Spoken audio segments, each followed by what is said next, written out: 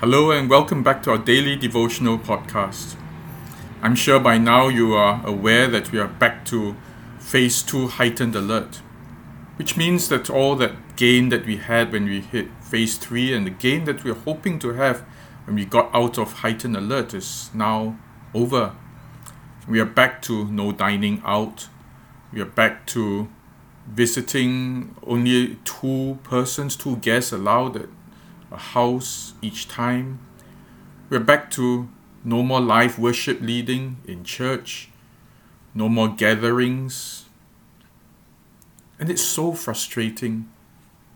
Our family was just planning to celebrate our daughter's birthday in some nice restaurant, but that's no go. We were having plans to reopen church a little at a time, but no go. Many of you were thinking of gathering as friends, and that's not possible again. And we think to ourselves very disappointedly, here we go again, back to the old way. It's very, very disappointing. And yet there was something that we learned from the past few chapters of Paul's tribulations. It is that of waiting. That large part of life is just the discomfort of waiting. Not just waiting, but waiting under very uncomfortable circumstances. Notice how the writer in the Acts invested so many chapters on Paul's return to Jerusalem, his trials, his frustrations, his waiting again and again. The boat journey never had Luke in other parts of Acts described in such detail the hardships that Paul endured, from traveling in a boat that had no wind and therefore caused so much delay, to storms, to shipwreck, and all the time waiting under very uncomfortable circumstances. And if there's one thing that we can learn from this, is that we need to be very present in the time of waiting. You see, often as we wait, we either get in despair and we give up, or we look forward to a time when everything will be normal and we can't wait for that. And it's good to have something to look forward to. But it's also important to be present at the moment, because this is the moment that God is at work. We learn how Paul was very present. He heard God. He was alert to his circumstances. He was in no hurry, and therefore he had perspective. He saw the dangers when everyone else was in a hurry to just make it to the next destination. But Paul wasn't. He was present at the moment. And so as we go through this repeat of phase 2 heightened alert, while we feel very frustrated inside and perhaps angry and disappointed and crestfallen and everything else, perhaps one of the things we can continue to do is to be very present. Present with what we have today and now. Some of the things that we managed to gain from not being allowed to eat out was our family learned to cook better meals, cook together, and cooking became a highlight of the day. It was great fun. We experimented with different foods, but most of all, we bonded because we cooked together.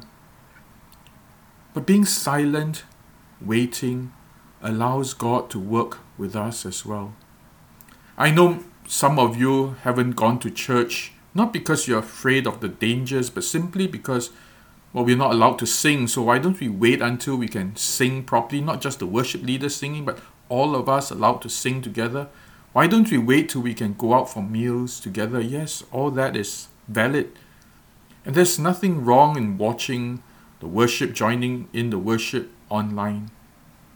But have you thought that perhaps there's so much richness in gathering as a congregation, even if it's a 50-person congregation with no singing allowed, and maybe even no live worship allowed, that there is a beauty, a goodness in meeting together, even when we can't talk after that.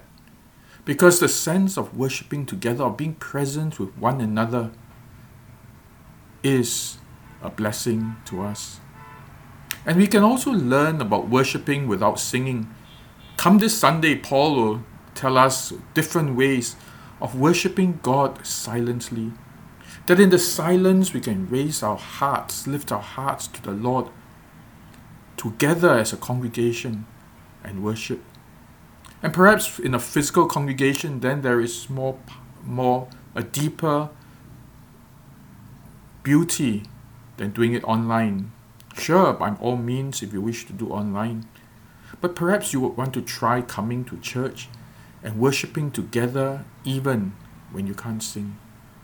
Because there is a presence of God that you experience as we worship. Well, that's one thing. What about being cooped up at home? Perhaps then that is really uncomfortable.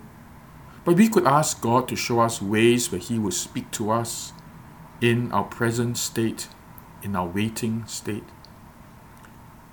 How do we know that this is not God's way of getting us to be prepared to draw close to Him, to draw close to each other even when it's difficult? You see, a lot of resilience, a lot of determination is built when we don't have the best of things. And if we can find ways out in terms of ministering to each other, of growing in the Lord in the most adverse of situations, then we will really flourish when the circumstances improve. But if we were just to wait for circumstances to improve without looking at what is present, then we lose a lot, and by the time we start, everything goes back to normal. We also roll back to normal, which is really quite subnormal. Perhaps it is at times like these that we learn what it means to care for each other even when we can't meet together. When we learn how to draw close to God when we can't do so many things. Perhaps these are opportunities that God provides for us in hardships, in inconveniences, that we draw close to Him. You know, it's funny how I learned to wait. One of the best times. I started going to death row when I was in my late 20s, I think. Yeah, about late 20s. And in those days, old Changi prison was very primitive, was all manual. And death row was in the heart of the prison, which meant that there were many, many gates. I think there was something like 5 gates into death row. And each guard had only a key to one gate. That was their way of security, so that if a guard played punk, he could only open one gate and the prisoners could not escape. But the problem was going in, because there would be the first guard who would open the gate and you go in to the next level, and then you wait for another guard to come.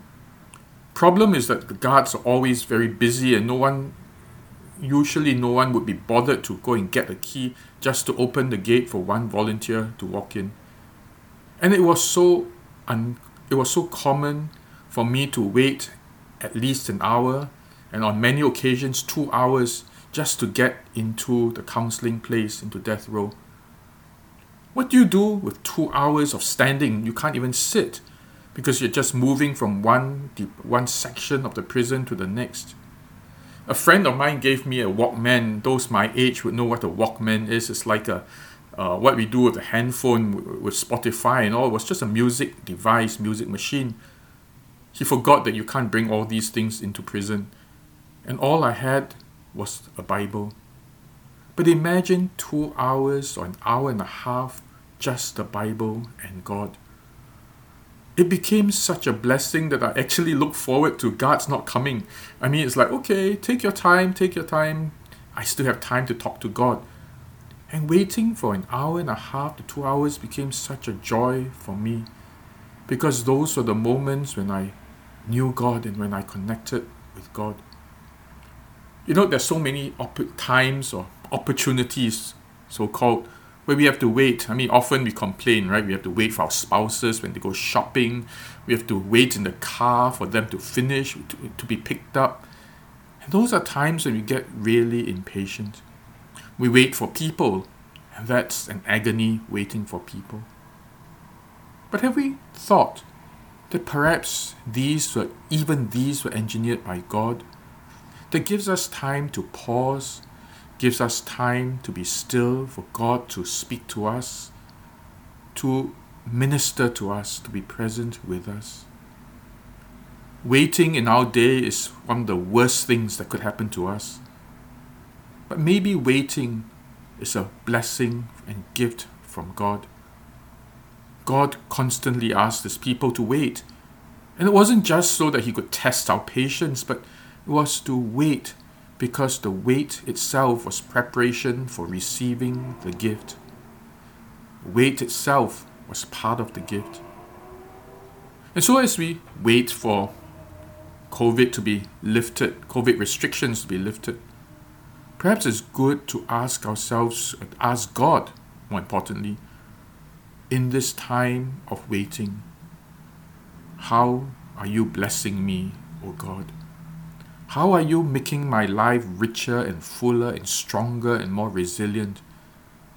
How are you drawing me closer to yourself and to others? Because I acknowledge that this time of waiting is a gift from you. Okay, so this is a long introduction, but I also encourage you to sign up for Sunday. Last Sunday we were oversubscribed. I know of a number of people who couldn't get in to sign. And here's a reminder again, if you have signed up and you last minute discover that you can't come, please cancel your reservation. Because last week we only had 45 persons turn up when 50 signed up. And as I said, a number of people wanted to sign up but couldn't because they were late. So if you're not turning up, please remember to cancel. And if you wish to come, please book early as well. This Sunday we have a friend of mine, a lady called Christina Zheng. And Christina specializes in inner healing, emotional healing. I know many of us carry a whole weight of pain in our lives. And if that's the case, do come and join us on site.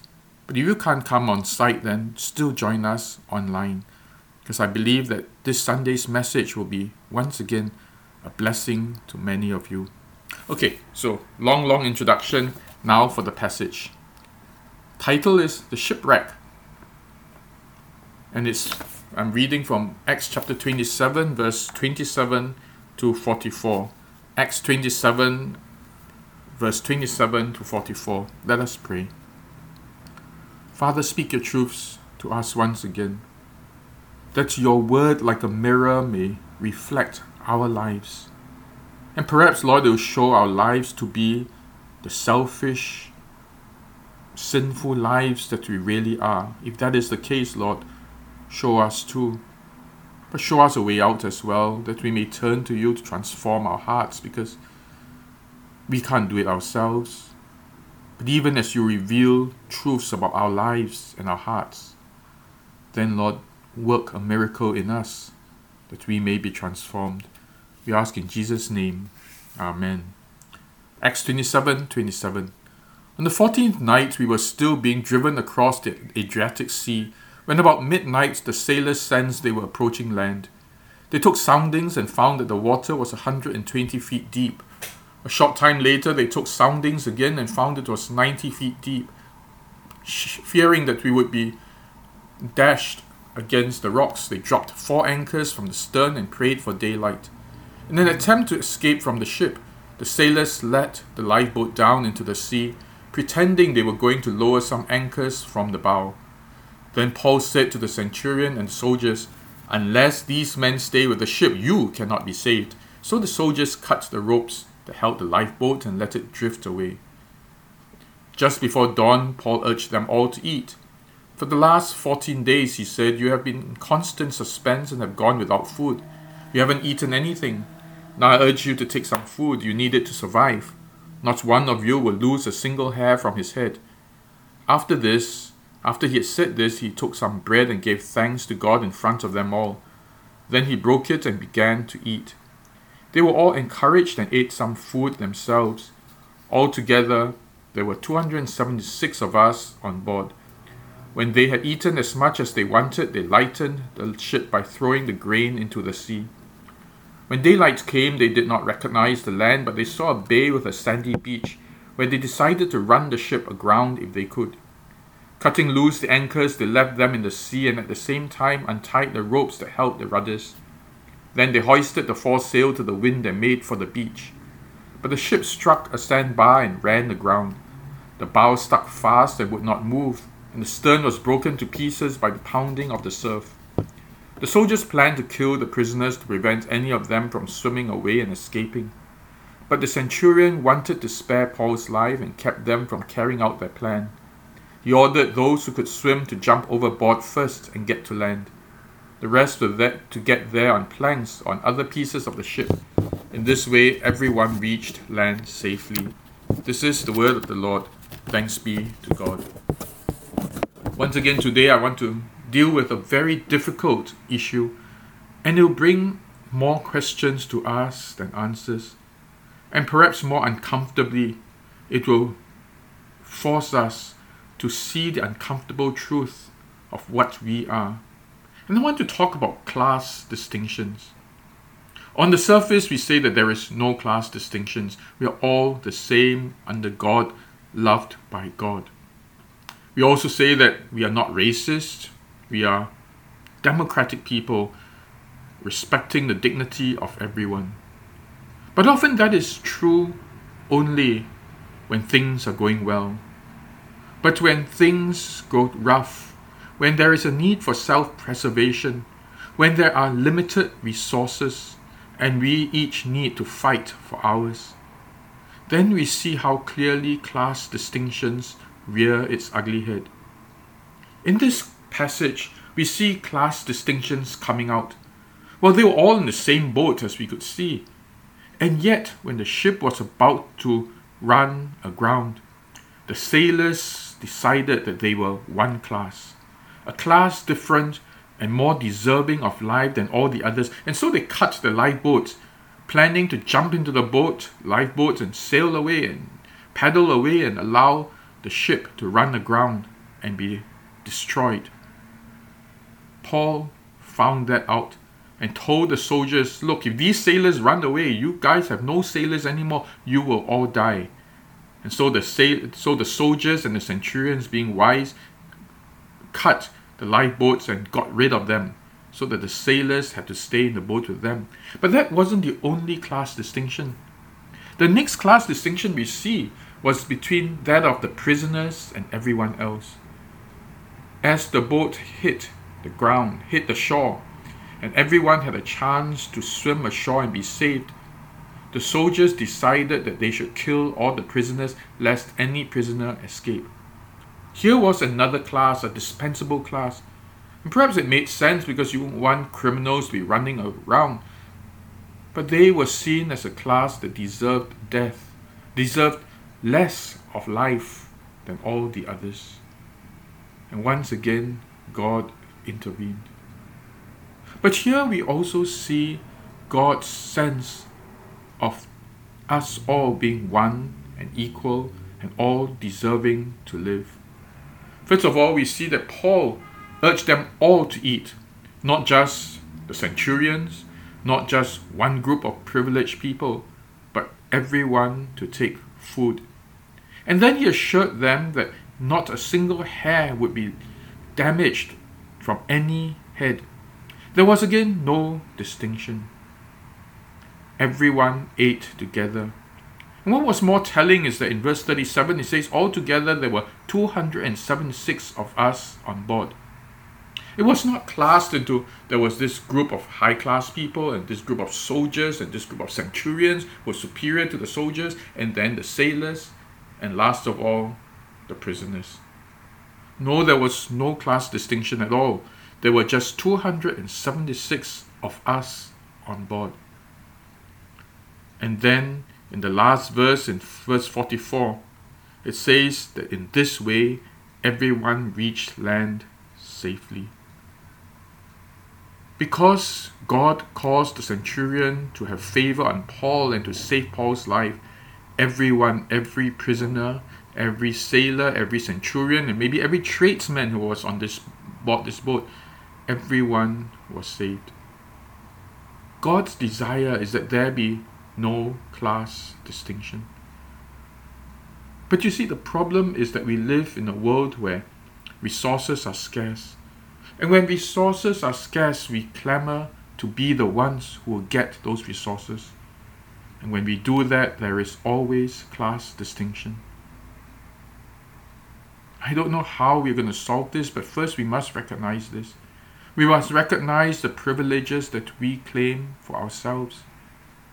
But even as we recognize the privileges that we claim for ourselves, perhaps one way then is to know that that is the truth, but also then to realize for ourselves that we were created and called as Christians to be servants of all.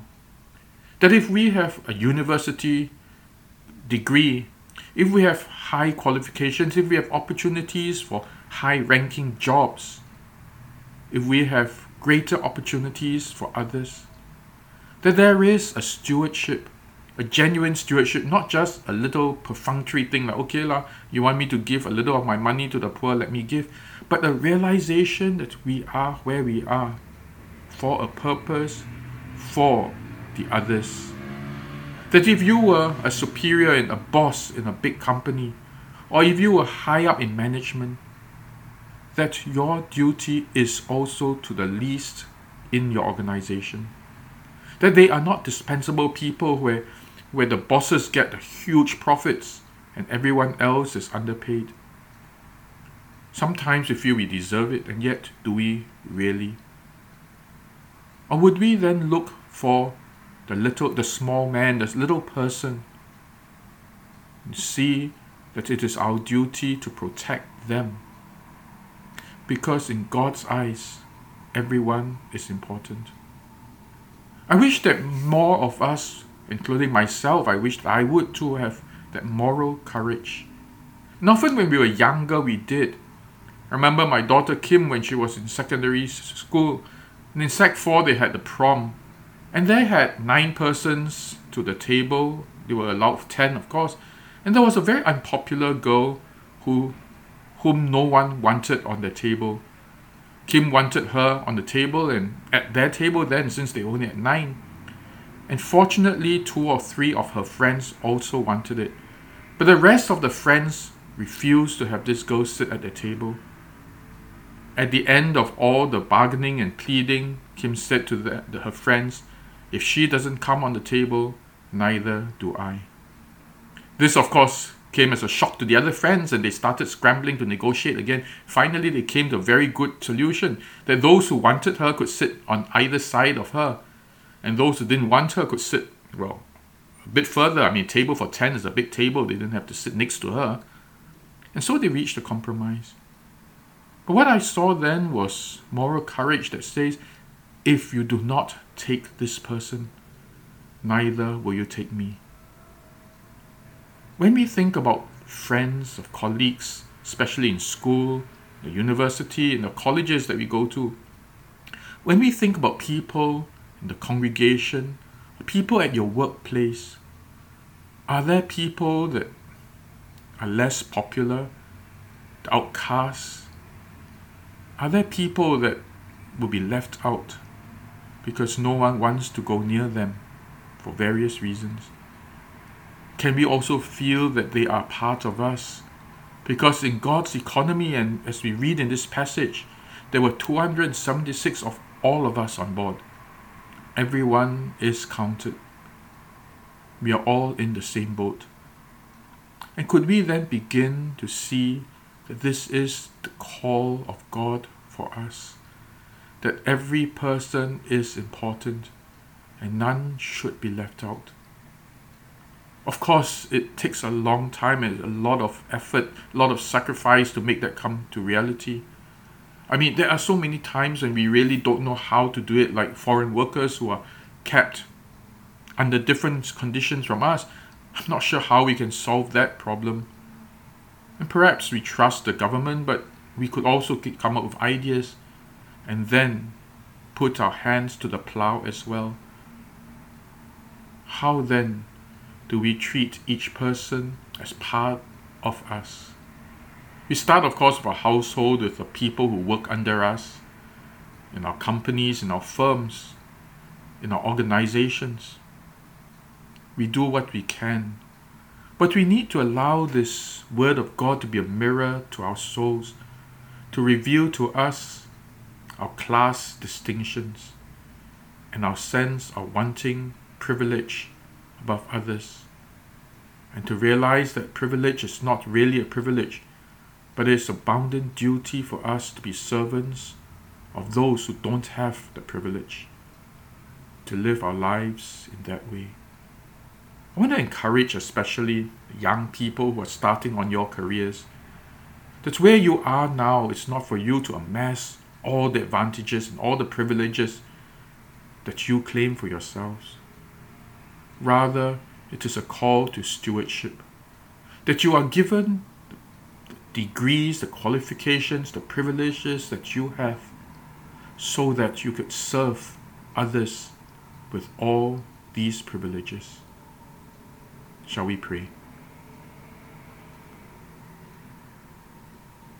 Father, even at this very difficult time of waiting again, for some it is inconvenience. For others it is dire, like a business that may be lost, like a job that they may lose because of this problem, these COVID restrictions once again. We pray, Lord, that you cause us to be still and to wait upon you. We pray, Lord, that you will speak to us at these times, that we may see that even in the most uncomfortable waits, the most painful, anxious times of waiting, that these are the times when you speak to us, you minister to us, you transform us, that we may learn to wait and discover the blessings in that wait. But we pray today too that you will shine, you will place that mirror before us, that we may see that how we have drawn distinctions, that we might gather privileges for ourselves. And then, Lord, remind us that these are not for ourselves, but that we are stewards for those who do not have. Father, it's a hard lesson for us because there's so much that we need to surrender to live that way. Day by day, Lord, teach us. We ask in Jesus' name. Amen. Well then, thank you and God bless you. Have a wonderful day. Goodbye.